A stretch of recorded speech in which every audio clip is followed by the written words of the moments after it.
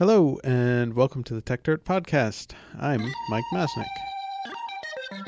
The world is increasingly technological, so we had better get methodical. Bringing precision to critical digital journalism with the singular vision of the modern monocle. Stopping the copyright bullies from pulling the wool on us. Facing and taking on all the blatant patent trolls. Document the ways that they aim to take control. Scrutinize and brutalize and make them fold.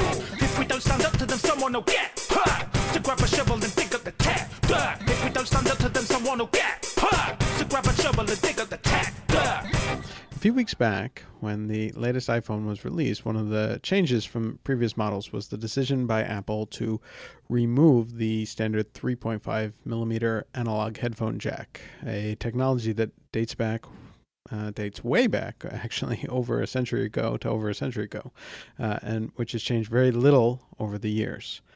This had been rumored for months before the launch, with people explaining why it was a really, really bad idea, but Apple announced it, claiming that it took courage to remove the jack, which many people had relied on for years. To try and soften the blow, Apple says that each iPhone ships with a dongle that connects to the phone, enabling people to still use their existing headphones or other devices that use that jack. But thereby using up the charging data port unless one were to get another dongle, in this case a splitter dongle as well. Some have argued that the inclusion of the dongle means that all of this is a big fuss over nothing. They say that this really just moves the headphone jack from inside the phone to outside the phone. Others, however, are arguing that this sets a dangerous precedent, both moving away from a common, widely used and accepted standard to a proprietary setup that Apple and Apple alone controls. And on top of that, in moving to Apple's Lightning connection, it also moves us towards a world where there could be DRM or other technological controls on audio and other connections.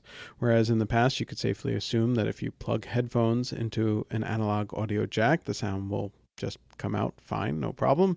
Moving away from that analog solution to a digital one, a proprietary digital one, opens up all sorts of opportunities for mischief from copyright holders. And we know well how much mischief copyright holders can cause at times.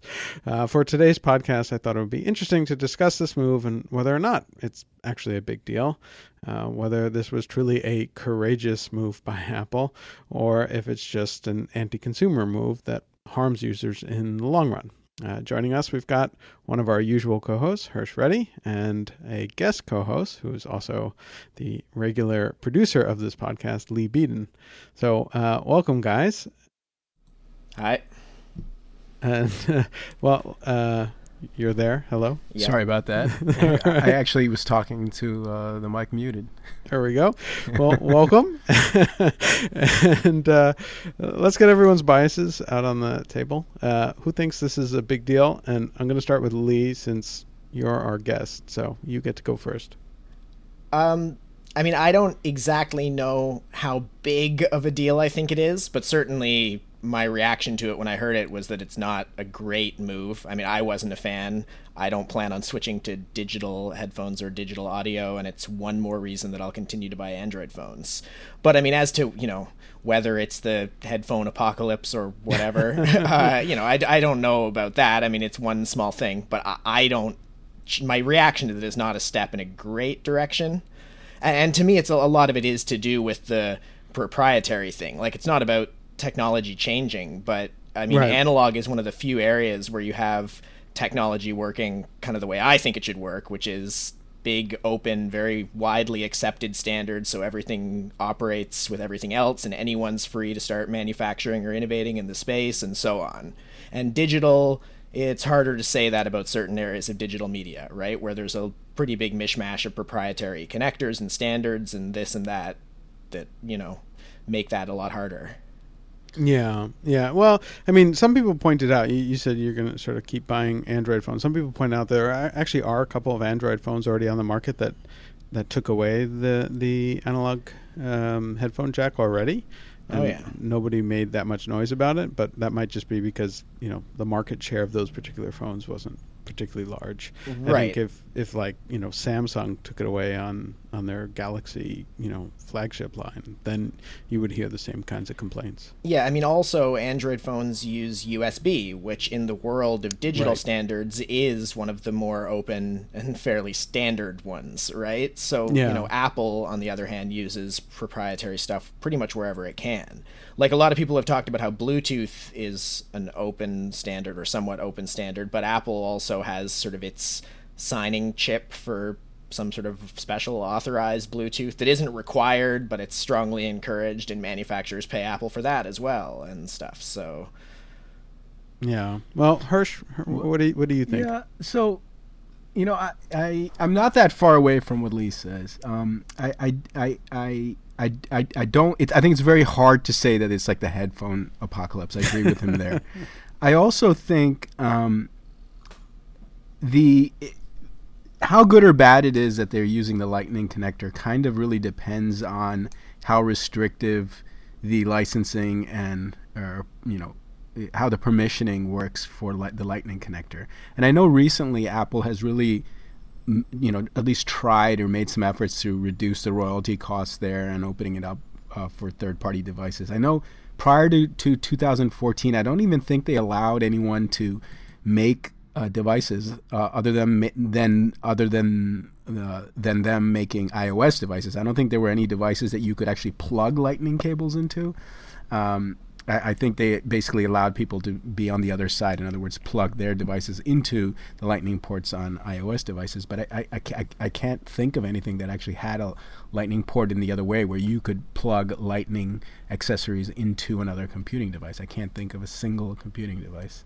Yeah, I don't think there's anything. And if that's still the case, then obviously, like Lee says, that's kind of terrible, right? Because then we have a whole market of headphones that you can only use with Apple devices, right? Or you would have to get some other kind of an adapter that goes from Lightning to an audio connector, and that's obviously terrible for consumers. And I'm like one of those people that has both Android devices and iOS devices. And I certainly don't want to buy two different sets of headphones for those devices, right? Yeah. Well, I mean, but it should be said that, at least part of Apple's reasoning, I think, is that they're also pushing people to move towards Bluetooth headphones. Like they announced the AirPod devices. Yeah, I don't think their vision is people switching to Lightning headphones en masse, really. Yeah. Yeah, I mean, that might be fair, but, if that was the case, you would think AirPod would then use sort of, Bluetooth as the standard, but really AirPods are yet another proprietary wireless standard, right? Which is Apple's standard, and so there might be good reasons for that. I'm not I'm not a wireless engineer. I'm not an audio engineer. Maybe the Bluetooth really is kind of not technically up to the task of doing high fidelity audio at short range. Certainly, the Bluetooth headphones I have are far inferior to my wired headphones, but that could also just be because my wired headphones are more expensive and better headphones than my Bluetooth headphones. So it's hard for me to say. So I won't opine on that. But I do think that it's a little crazy that if they're saying that our wireless standard is going to be the thing that really enables us to have this wider reusable ecosystem of headphones, that they would then choose to have yet another proprietary standard, which they haven't even sort of opened up the specs for, by the way. So I have no idea what the specs are for that or how that differs from Bluetooth. Okay, so that's one thing there. The other thing is, you remember when Apple released, I can't remember, but at least one of their laptops had used USB-C instead of Lightning. Do we remember this? Yeah, wasn't that long ago. It wasn't that long ago. And is that a laptop still on the market? And does its successor still use USB-C? I'm wondering. Because if that's the case, I really think you could make a USB-C headphones. And in fact, they exist, right? I don't understand why there needs to be a proprietary connector for the headphones as opposed to just USB-C. I'm sure someone will chime in the comments section, Masnick, and tell you exactly why Lightning is far better than USB-C. But yeah, I agree. I've never understood why Lightning has to exist at all. And I think I've heard a few arguments about it, but I don't know, it's hard for me to buy that those are the reason rather than just Apple wanting to sort of keep everything inside its ecosystem, which is the way Apple operates, right? Yeah, but let me play devil's advocate there, because otherwise it's just the three of us doing a pile on Apple. Yeah. So just to play devil's advocate, there's a couple of things you can think of that might be sort of beneficial to consumers, right? And if we see that as kind of the real legitimate reason to use Lightning because it provides a better ecosystem, then I think these reasons would be the best reasons. And the reasons, number one reason I think is, one of the things you have to do when you use Lightning, which isn't the case with USB. With USB, there is a broader sort of governing body that you can pay licensing fees to and then get certified that you meet certain standards, etc. But it's certainly not required. And people can make these kind of, I don't know how to say, like I wouldn't call them pirate, but sort of uncertified USB devices, right? And if you do that, you essentially, have a pirate device, and someone who doesn't know any better could plug it in and they could damage their gear, right? Because this is kind of a open ecosystem, right? Mm-hmm. And with Lightning, if Apple has a tighter rein on it, it's more difficult for some third party to release some low-quality device or something like that that could damage consumers' devices. So that might be one argument. I think the second argument, which is along the same lines, which doesn't have to do with damaging per se, but Apple could sort of, and this you could see this in both directions as being sort of a negative or a positive, but Apple could sort of institute some minimum standards as to what goes into devices that work on Lightning and what sort of labor is used on it. In other words, to sort of use, to enforce first world manufacturing environmental labor standards, right? So it's kind of using the proprietariness of the Lightning Jack to say, hey, we're not going to allow any vendors to sort of plug into this unless they certify that they don't use child labor, etc. So it's kind of like a market discipline kind of a thing that they can enforce. Now, can be abused as well, right? Because you can, once you have that ability, yes, you have the tendency to sort of use that power to get your shareholders more of the revenue from the total market. So there's different things that they can do there, and you could also argue that, hey, this isn't the role of Apple. States should play this role, but that's just one thing. And then finally, if you have this sort of Lightning connector, right, you can. Since you have sort of knowledge of every device that's going to be plugged into it now, since you're the one doing the licensing, you can manage the driver database. In other words, every time someone plugs a new exotic device into the Lightning port, Apple can maintain sort of a driver database and sort of what should you say? A kind of a walled garden of certified drivers that make it so that devices can just work, plug and play.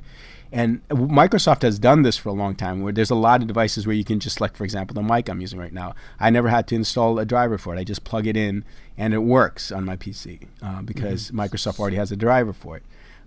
So they can do that, the same kind of thing, which, by the way, doesn't work for all USB devices. I'm lucky that my USB mic works that way because they are registered. But there's a lot of USB devices, you plug them in, they're not recognized, and then you have to go onto some website.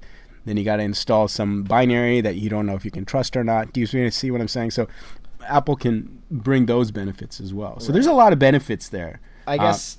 Go ahead. I mean, okay, so there's a few points that you made there. And I know, like you said, you're just playing devil's advocate partly. So, I mean, firstly, on the thing with them using it to enforce labor standards, I mean, that's interesting. I hadn't thought about that. There is, like you said, a conversation about whether that's Apple's role. But I guess also my reaction to that is kind of, well, I'll believe that when I see it. And that's, I think, a bit separate from that's fair. Yeah.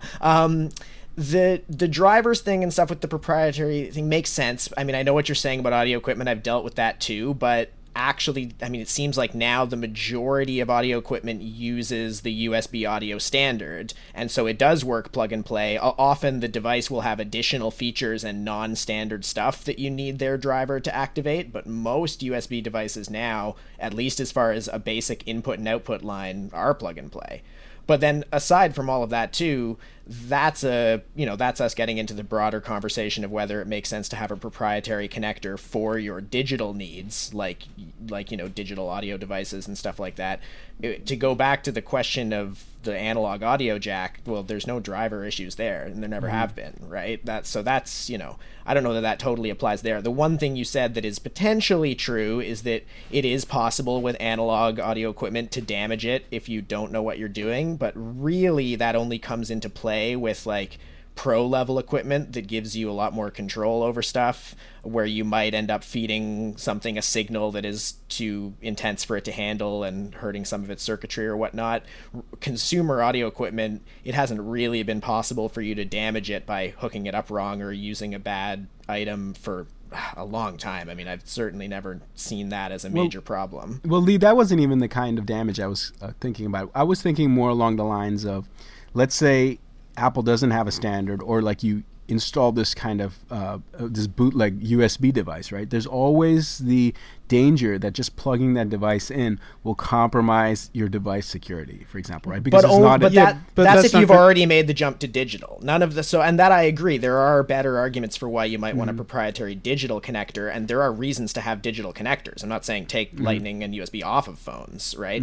But the question of replacing analog with digital, I don't think that same argument really applies. There's no analog device that can hack into your computer or infect it. Well, let me ask you: do you think there's some advantages to having sort of digital for audio? In other words, like, the arguments that Apple or some advocates would make is that by eliminating the audio transmission, right, until the very last second where the speaker membrane is vibrating to produce the sound, you essentially you can make it higher fidelity, or you can do more processing, or you can do more interesting things. Well, that's true, or it can be true sometimes, for sure. But also that's already possible, right? So the question isn't whether you'd ever want to use digital audio, but whether it's so much better in all circumstances or enough circumstances that it's worth removing the ability to do analog audio entirely, right? Yeah, I mean, that's fair. So I guess it ultimately comes down to the cost of the connector and the space that you might save by removing them. And I would tend to agree with you that it seems like the space is not that much, and the cost of this audio jack is minimal. And keeping in mind they have, because the phones have speakers, they already have to have a digital analog converter in them, right? Because that's the other thing at some point the sound needs to become analog. So when you port that off to the headphones, now every set of headphones and every other audio device that's translating it to audible sound needs to have its own digital analog component. So you're putting the components somewhere else. I guess you could make the argument that's the better place for them to be. I'd rather have one good DAC in my device and then be able to buy headphones and peripherals of various qualities depending on what I need them for, to receive the same audio stream from that. But that doesn't necessarily mean that's the best way, I guess. Mm-hmm. Well, the cost of DACs is so low now. I guess people are still buying aftermarket DACs, so there's always going to be a segment of the population that wants to take the digital stream and convert it with a very high quality DAC. But leaving those people aside, because they can still do, I guess, what I was saying, which is to plug in a Lightning DAC at any time. They don't need to remove the audio jack to make that work.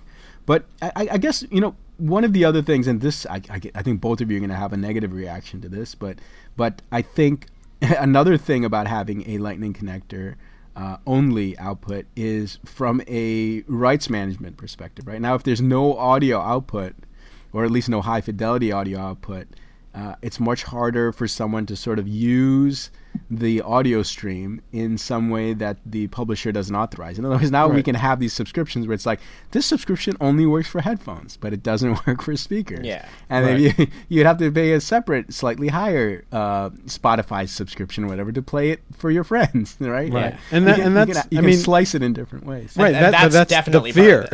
Yeah. Right? I mean, that's what people are afraid of. And it goes beyond that too, where it's like, as we've seen copyright holders, push for greater and greater rights in all sorts of areas. You could see them now using this as an opportunity to seek that, right? I mean, they've specifically fought for selectable output control too, right? Like to be able to block the analog output. Yeah, because I mean that's more in the video space. Yeah. Where the MPAA fought hard to basically block out any sort of analog output. The audio space, I think they had kind of considered that to be too far gone, but now is a chance for them to come back and basically do the same thing and argue that both the sort of Hollywood and the recording industry have talked about the analog hole in the past, and here's Apple stepping up and sort of blocking the analog hole for them. And then once you have that blocked, then sure, you can start to slice and dice things in ways that I think consumers would dislike quite a bit. Well, let me devil's advocate that again. This is again not stuff that I necessarily believe, so people don't send me hate mail. You don't have to say that. But just to devil's advocate it, like, think about it this way, right? If you have a perfect rights regime, right, where you can exactly ensure that each user uses the audio stream for exactly what they're licensed for, then presumably, at least theoretically, you could have lower priced music subscriptions than what you have now. Because now the music subscriptions have to be kind of this average that's for every use, right? Like you can take a Spotify subscription and play it at a wedding party with 200 guests, right? And there's no way for people to stop you from doing that. So this average Spotify subscription has to sort of contain that use case in it, kind of, smeared across all users. So presumably, if you wanted to get a headphones only subscription, maybe it would be, instead of $9.99 a month or whatever it is now, I think it's $9.99 a month, you could pay only $3.99 a month, and it's only for your headphones, right?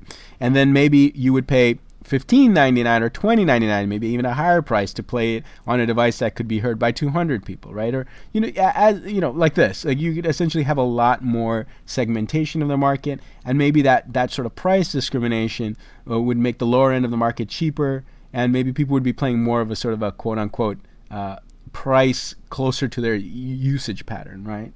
Yeah, that's a bunch of bullshit. I mean, like, I was trying to figure out a nicer way to say that.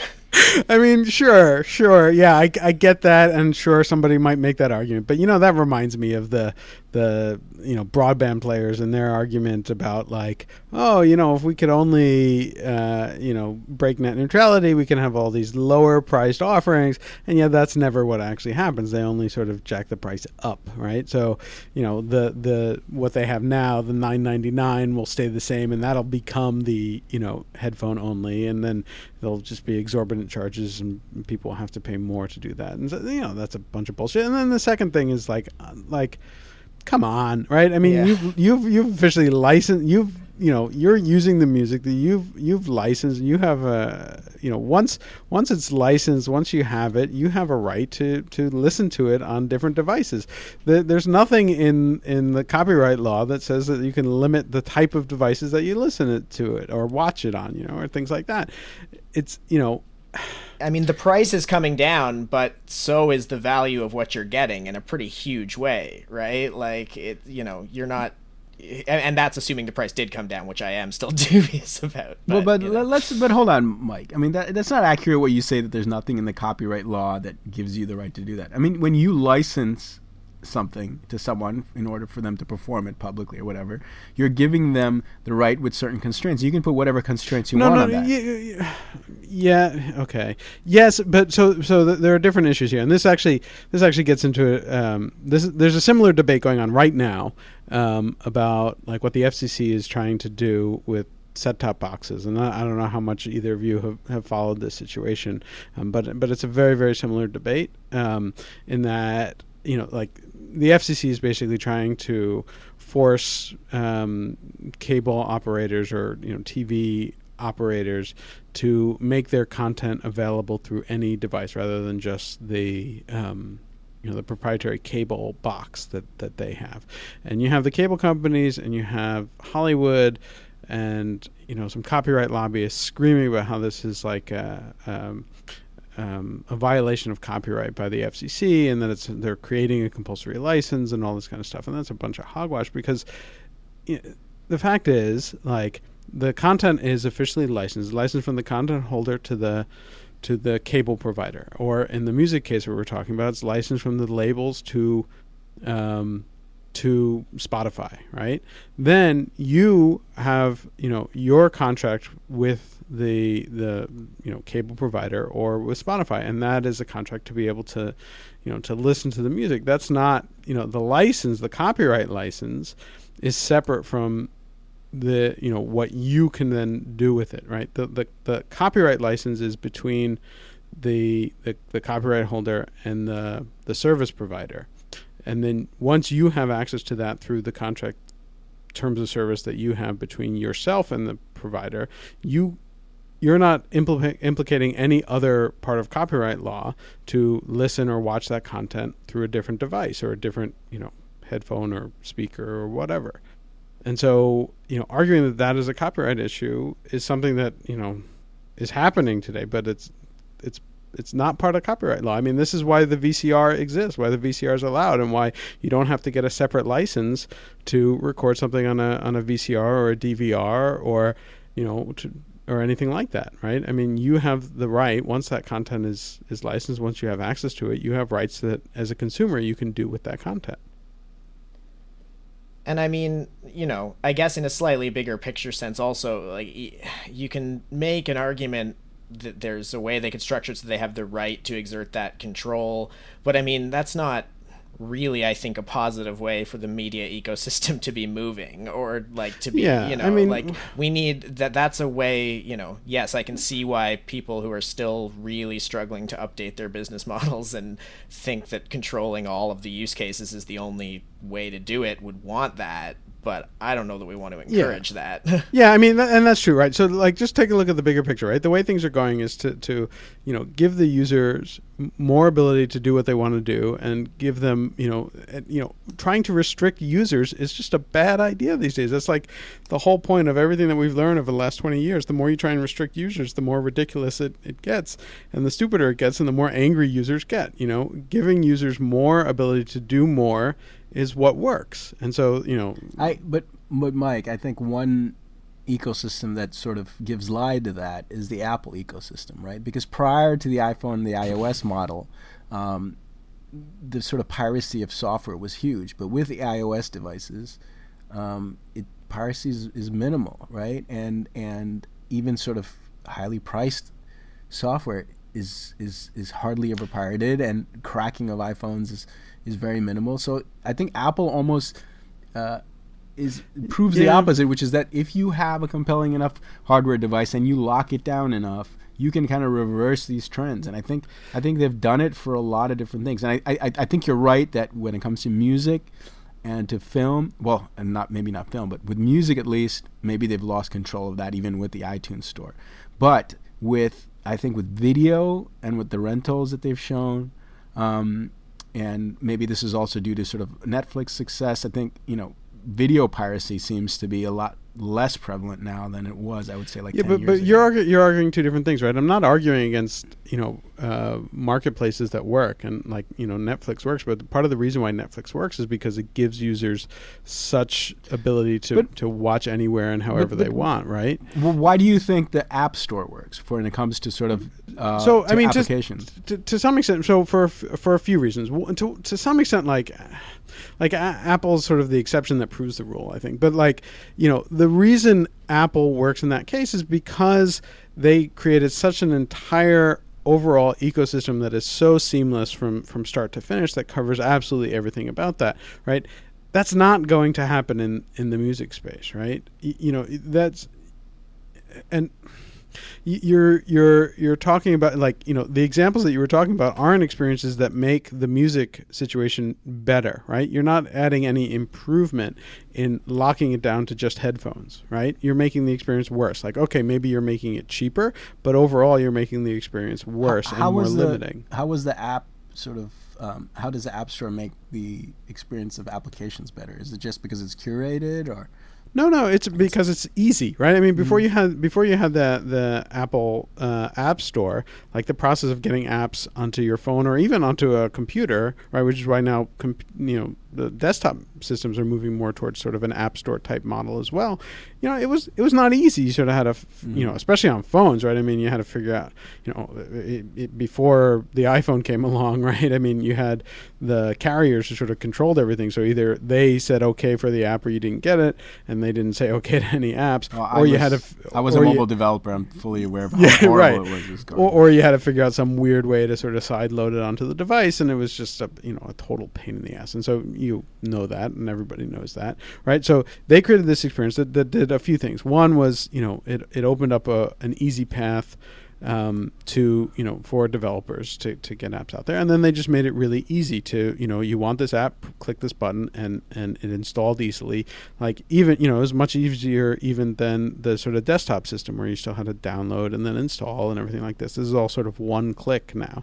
And so that just made everything really, really simple. And, you know, on top of that, you know, as people were sort of getting used to the mobile phone, smartphone as a device, you know, the curation, I think, did help at the beginning. I think, you know, now the sort of Android ecosystem to me is a lot more interesting because you see lots more experimentation and lots of different ideas that don't necessarily show up as quickly in the iOS space. I mean, there's, you know, some back and forth, but so, you know, I still think that's, you know, everyone always sort of points to Apple as like an exception to like every rule about Silicon Valley. And, you know, I don't buy that you can just look at Apple and say, well, because Apple did it, some other area, it makes sense to do that. Okay, so let me, you know, going deeper into this sort of devil's advocate, let me give you sort of a scenario where maybe the Lightning headphone jack really makes sense then, you know, given what you're saying, the user experience. Imagine in the future, every headphone has a custom equalizer that goes with it that's really tuned for the headphone in a way that really hasn't been possible in the past. Well, it's been possible, but no one's done it because you'd have to sort of enter what headphone you have, blah, blah, blah. But now it just works kind of plug and play. You plug in a headphone, you get a nice skinned, customized sort of custom interface to your audio device. Maybe not even just headphones, but even speakers and things like that, where you can do like very custom things, you know, special bass buttons, and you know, you can get like custom equalizer graphs from celebrities on how they like to listen to their song on, you know, this particular headset, etc. You know, like the Dr. Dre settings, right? Like you just plug in the Beats headphones and it comes on. So that kind of thing, you know, you can see that being something that some people might want. Yeah, I mean, a very, very, very small percentage of people. I mean, most people. Yeah, it didn't don't work notice. for Neil Young's Pono player. I don't Right. know but no, I mean, generally speaking, a lot of the audiophile stuff is tricky because there are really fanatical audiophiles out there, but if you test them, they don't actually know that, you know, it's like wine tasting. But yes, when put to a blind test, I they don't tend think not to. Pono is in a fair thing because Pono was much more expensive, right? It wasn't the ease. The ease is the thing, right? Like Right, you're not going to go out and buy a whole Pono player to get this experience. I'm talking about you just essentially go to the iTunes store. You get the Taylor Swift song. The fact that you plug in your headphones, maybe iTunes just says, hey, by the way, do you want Taylor Swift's equalizer settings for your headphones? They're available. And you say yes, click, and then okay, that's so it. Yeah, so a couple things. One thing, just to keep reiterating this, is that's already possible. So the question isn't should we or could we want to do that, but should that be the only way, and is that worth getting rid of the alternative? Lee, it's not easy to do now because the user would have to, since the only interface is the audio jack. The audio jack doesn't report what headphones are in there. But you could still sell Lightning headphones and still have an audio jack, right?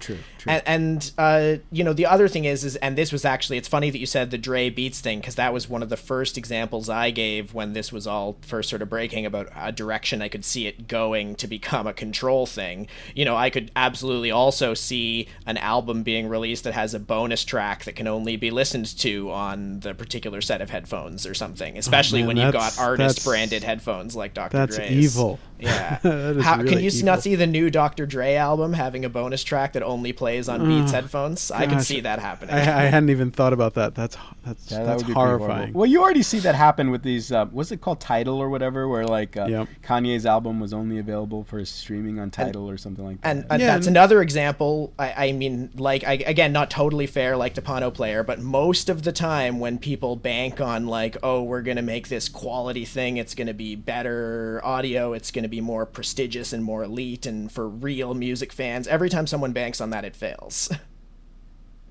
Yeah. Yeah. And Well, yes. Apple's too big to fail, though. You know.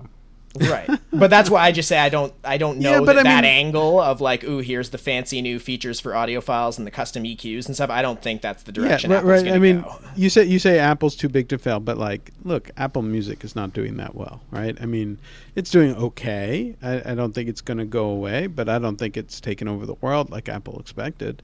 You know, I think Spotify still dominates Apple in the music space. Is that true still? Yeah. And then there's this sort of hard to quantify music giant of YouTube that obviously Google has tried to turn more into a strict music service. But aside from that, I mean, I would say I probably listen to most of my music on YouTube now. You pirate, you. But a lot of it's authorized, though admittedly I don't pay close attention to which ones are and which ones aren't. But Yeah. these Well, days, a lot of it is. there was a study recently that just showed that like of the people of the music tracks played on YouTube, I think it was something like somewhere around 95% of it is licensed, Right. And it may have been 96%. I think the number sticking in my head was 4% was unlicensed audio is being listened to. So Also, if you extend that to, not that you could, because you couldn't really quantify this, but the amount that is like the artist knows it's there and just doesn't care or whatever. You know, I mean, so sure. much of it is like an album from 5 years ago or an album from 10 years ago by, you know, so much of it, the artist doesn't care, even if they never officially licensed it. They're probably glad it's there. Well, Lee, let me ask you a question. I don't really stream audio on. I have Spotify, so I don't really use YouTube. But when you're using YouTube, are you using YouTube when you're on your desktop or laptop and you're kind of working and it's playing in the background and you have some kind of a playlist or something that just cycles through videos and you just don't watch the videos? I'm trying to understand, how does that exactly work? It can vary. So like sometimes I'll throw a bunch of tracks onto an instant playlist or whatever and let it play through. I mean, there's a surprising amount on there that isn't music videos. Admittedly, probably the levels of it being unauthorized are probably higher in that realm than in music videos. But also, I mean, I still listen to a lot of albums. Like I'm still an album listener. So oftentimes I'll put on a YouTube video that's an hour long that is a whole album. Wait, someone uploads the entire album. yeah. Oh, you can find almost any full album on YouTube. There's a lot of that. And it's not taken down? with No. DLC? No. Okay, so let me ask you this. So you essentially just start playing the YouTube video, and they have like a fixed album art image or something like that. Yeah, usually. Or sometimes a big fan will make like a slideshow of pictures or something to go with it. But yeah. And, okay, so then that's not practical because of data reasons to play on mobile, and so it's essentially like a desktop thing, right? Yeah, could do it on yeah. mobile. Well, you could, but it's true that I wouldn't use that as my prime mobile means probably. I mean, for mobile, I generally just have a few MP3s on my phone at any given time. I don't listen to a ton of music on the go, so... You know, it just strikes me that one of the things, this is so far off from the lightning cable discussion, but why doesn't YouTube just make this option where you can turn off the video and just listen to the audio? Because... They can. I because mean, obviously the RIA would freak out. kill them. Yeah. Yeah. I mean I mean So there was a service that sort of built that off of the YouTube API, and YouTube didn't like that very Yeah, I much. mean, the whole idea of like the YouTube music and being able to save videos for later, it was their sort of attempt to slowly turn it into that, right? To evolve YouTube into just a music platform. But it's hard. They can't just up and do it, you know? Yeah, so, they've had some trouble moving in that direction. But anyways, we're starting to wander further and further. Well, the iPhone, I'm sure, won't allow you to play Google Music via the Lightning port. So, well, there we go. We brought it all back around. Yeah, that's how Apple will boost Yeah. Apple Music, by blocking YouTube from listening. No, you they can watch haven't the done that. videos. but- I know, I used know. to have Google I Play, know. and I would play it on my iPhone. I know. I'm joking. I'm just saying that, you know, when times get desperate. No, I don't think they're going to do that. I mean, I don't think they're going to do anything quite so blatant, right? I think the real issue is like, you know, the sort of the little steps in these directions that begin to add up, and you begin to get pressure from companies, and you begin to get a push for exactly what you said, which is, the sort of sneaky trick that looks like it's consumer friendly, like, oh, hey, we'll offer you a cheaper option if you just limit it to headphones, and that begins to go down a dangerous path. So at least that's my concern with it. I'll let the two of you have any final words. My final word is, I'm just looking at I have both a Lightning cable and a USB C cable. I have a Nexus 5X as my phone, so it uses a USB-C cable. Yeah. And I have an iPad, so it has a Lightning cable. And I'm looking at both of them, and I'm looking at the ports they plug into. And it just struck me that even in sort of the cable design, their philosophies are exactly the opposite. So the Lightning cable, as everybody knows, is kind of like this male connector that plugs into a female port, right? The pins that are exposed on the Lightning cable get plugged into the Mac or whatever it is, and the bigger device, the phone or the laptop, has the receiver. And with the USB-C, it's the other way around. The phone has kind of the female connector, and the bigger device has kind of the male connector, right? It's almost like they're the exact opposite. A USB-C cable or the USB-C port has a little what looks like a Lightning connector on the inside, if it makes sense, the male Lightning connector. And if you think about it, which one of those things are going to wear out first, right? If you think about it, I think the male connector is a thing that is more likely to wear out, right? It has the exposed pins, and it's going in and out. And would you want that to be on the cheap cable, or would you want that to be part of the expensive device? Because it's hard to replace the thing on the device. So I think, at least in that respect, I think Apple actually made the right choice, right? The receiving part is on the expensive device, and the part that's more likely to wear out is on the cable. You could also argue, though, that the cable is going to get the most wear. So right, when it's in the device, it's also more protected, right? Yeah. So you're less likely to get as much damage to it. But yeah. I mean, there are different arguments either way. The thing is, though, I haven't heard too many stories of those things breaking, anyways. No matter what, it doesn't seem like that's a common problem. Might be, but I don't hear too many stories about it. So the last thing I was going to say was that, because like I said at the beginning, I don't know that it's the hugest deal in the world. It just sort of rubbed me the wrong way, and there's certainly some worrying things about it. But one thing that bugs me is I think a lot of the things that people compare it to are really flawed comparisons. So some of the ones that come up a lot are, firstly, the removal of floppy disk drives from computers, which I just, I don't, or even in the same way, the removal of DVDs and CDs from some of the Mac laptops, sure. Right? I think there's a much clearer progression there of the technology not serving its purpose anymore and having been clearly replaced, that you just don't see the same thing in analog, right? Analog audio is not limiting people the way floppy disks were. Right. Then the other one that I often hear comes up is people comparing it to ditching analog television broadcasts for digital television broadcasts. But that's a whole other thing, and I think a totally unfair comparison, because then you're dealing with broadcast bandwidth, which is a different thing, and the encoding video as analog has limitations that encoding audio as analog doesn't. Yeah. So there were spectrum questions around that too, and also going back to the removal of the floppy drive or the optical drives,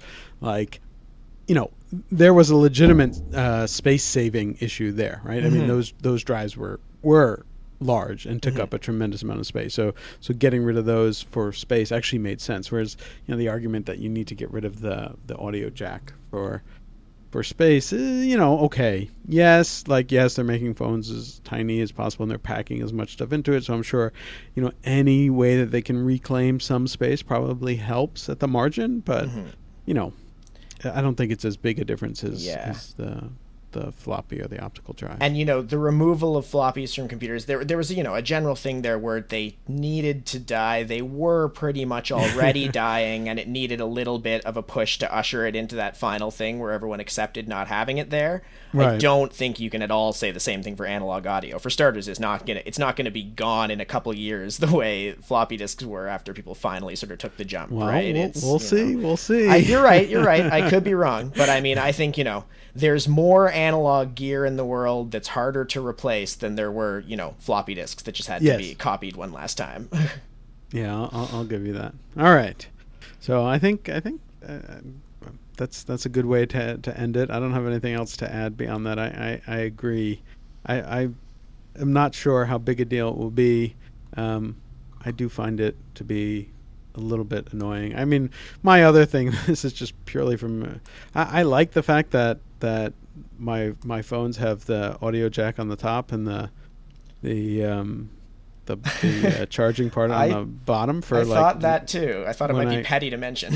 Yeah, like when I carry it in my pocket or whatever, like there are reasons for that. But, that again may be just a small sort of. I also like fixing device. Headphones with just, scissors and some electrical tape, which I've done many, many times, right? Well, what are all these guys going to do that use the audio jack for peripherals? They make non-audio devices that they plug into the audio jack. Which I've always appreciated the, hacking spirit that it took to make that work for things like credit card readers and stuff.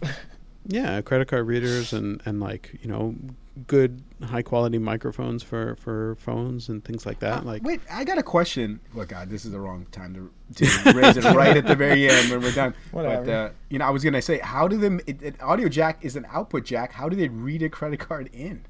That's insane. Oh well, it's funny because this came up the other day when Costanza didn't know that his audio jack was also an input jack. They're all these days they're all switchable. So they detect and can be used for input or output. Okay, great. Yeah, they do both, and you can actually if you look at the audio, the plug, like this is how you can tell if a plug will do a microphone or just if it'll do input or if it'll just do output is based on the number of lines on the plug itself. Like if there's only 2, then it's really just an output device. If there's 3, it's also an input device. Yeah, because normal can the audio jack also do power then? No, don't think so. No, not really. I mean, there are what's called balanced audio lines that have like a powered balanced signal, but consumer electronics don't normally have those. Like, yeah, anyway. Yeah, we're getting so far off now. Let's end it. All right. Well, that's it. Good discussion. We weren't sure how much we were going to have to say on this, and yet we've gone longer than our other podcast. So, anyways, all right. Thanks, Lee, for jumping on this. Thanks, Hirsch, for joining us as always, and thanks to everyone who's listening. And we'll be back next week. Thanks, guys. Bye. Grab a shovel and dig up the tap. If we don't stand up to them, someone will get. To grab a shovel and dig up the tap. If we don't stand up to them, someone will get.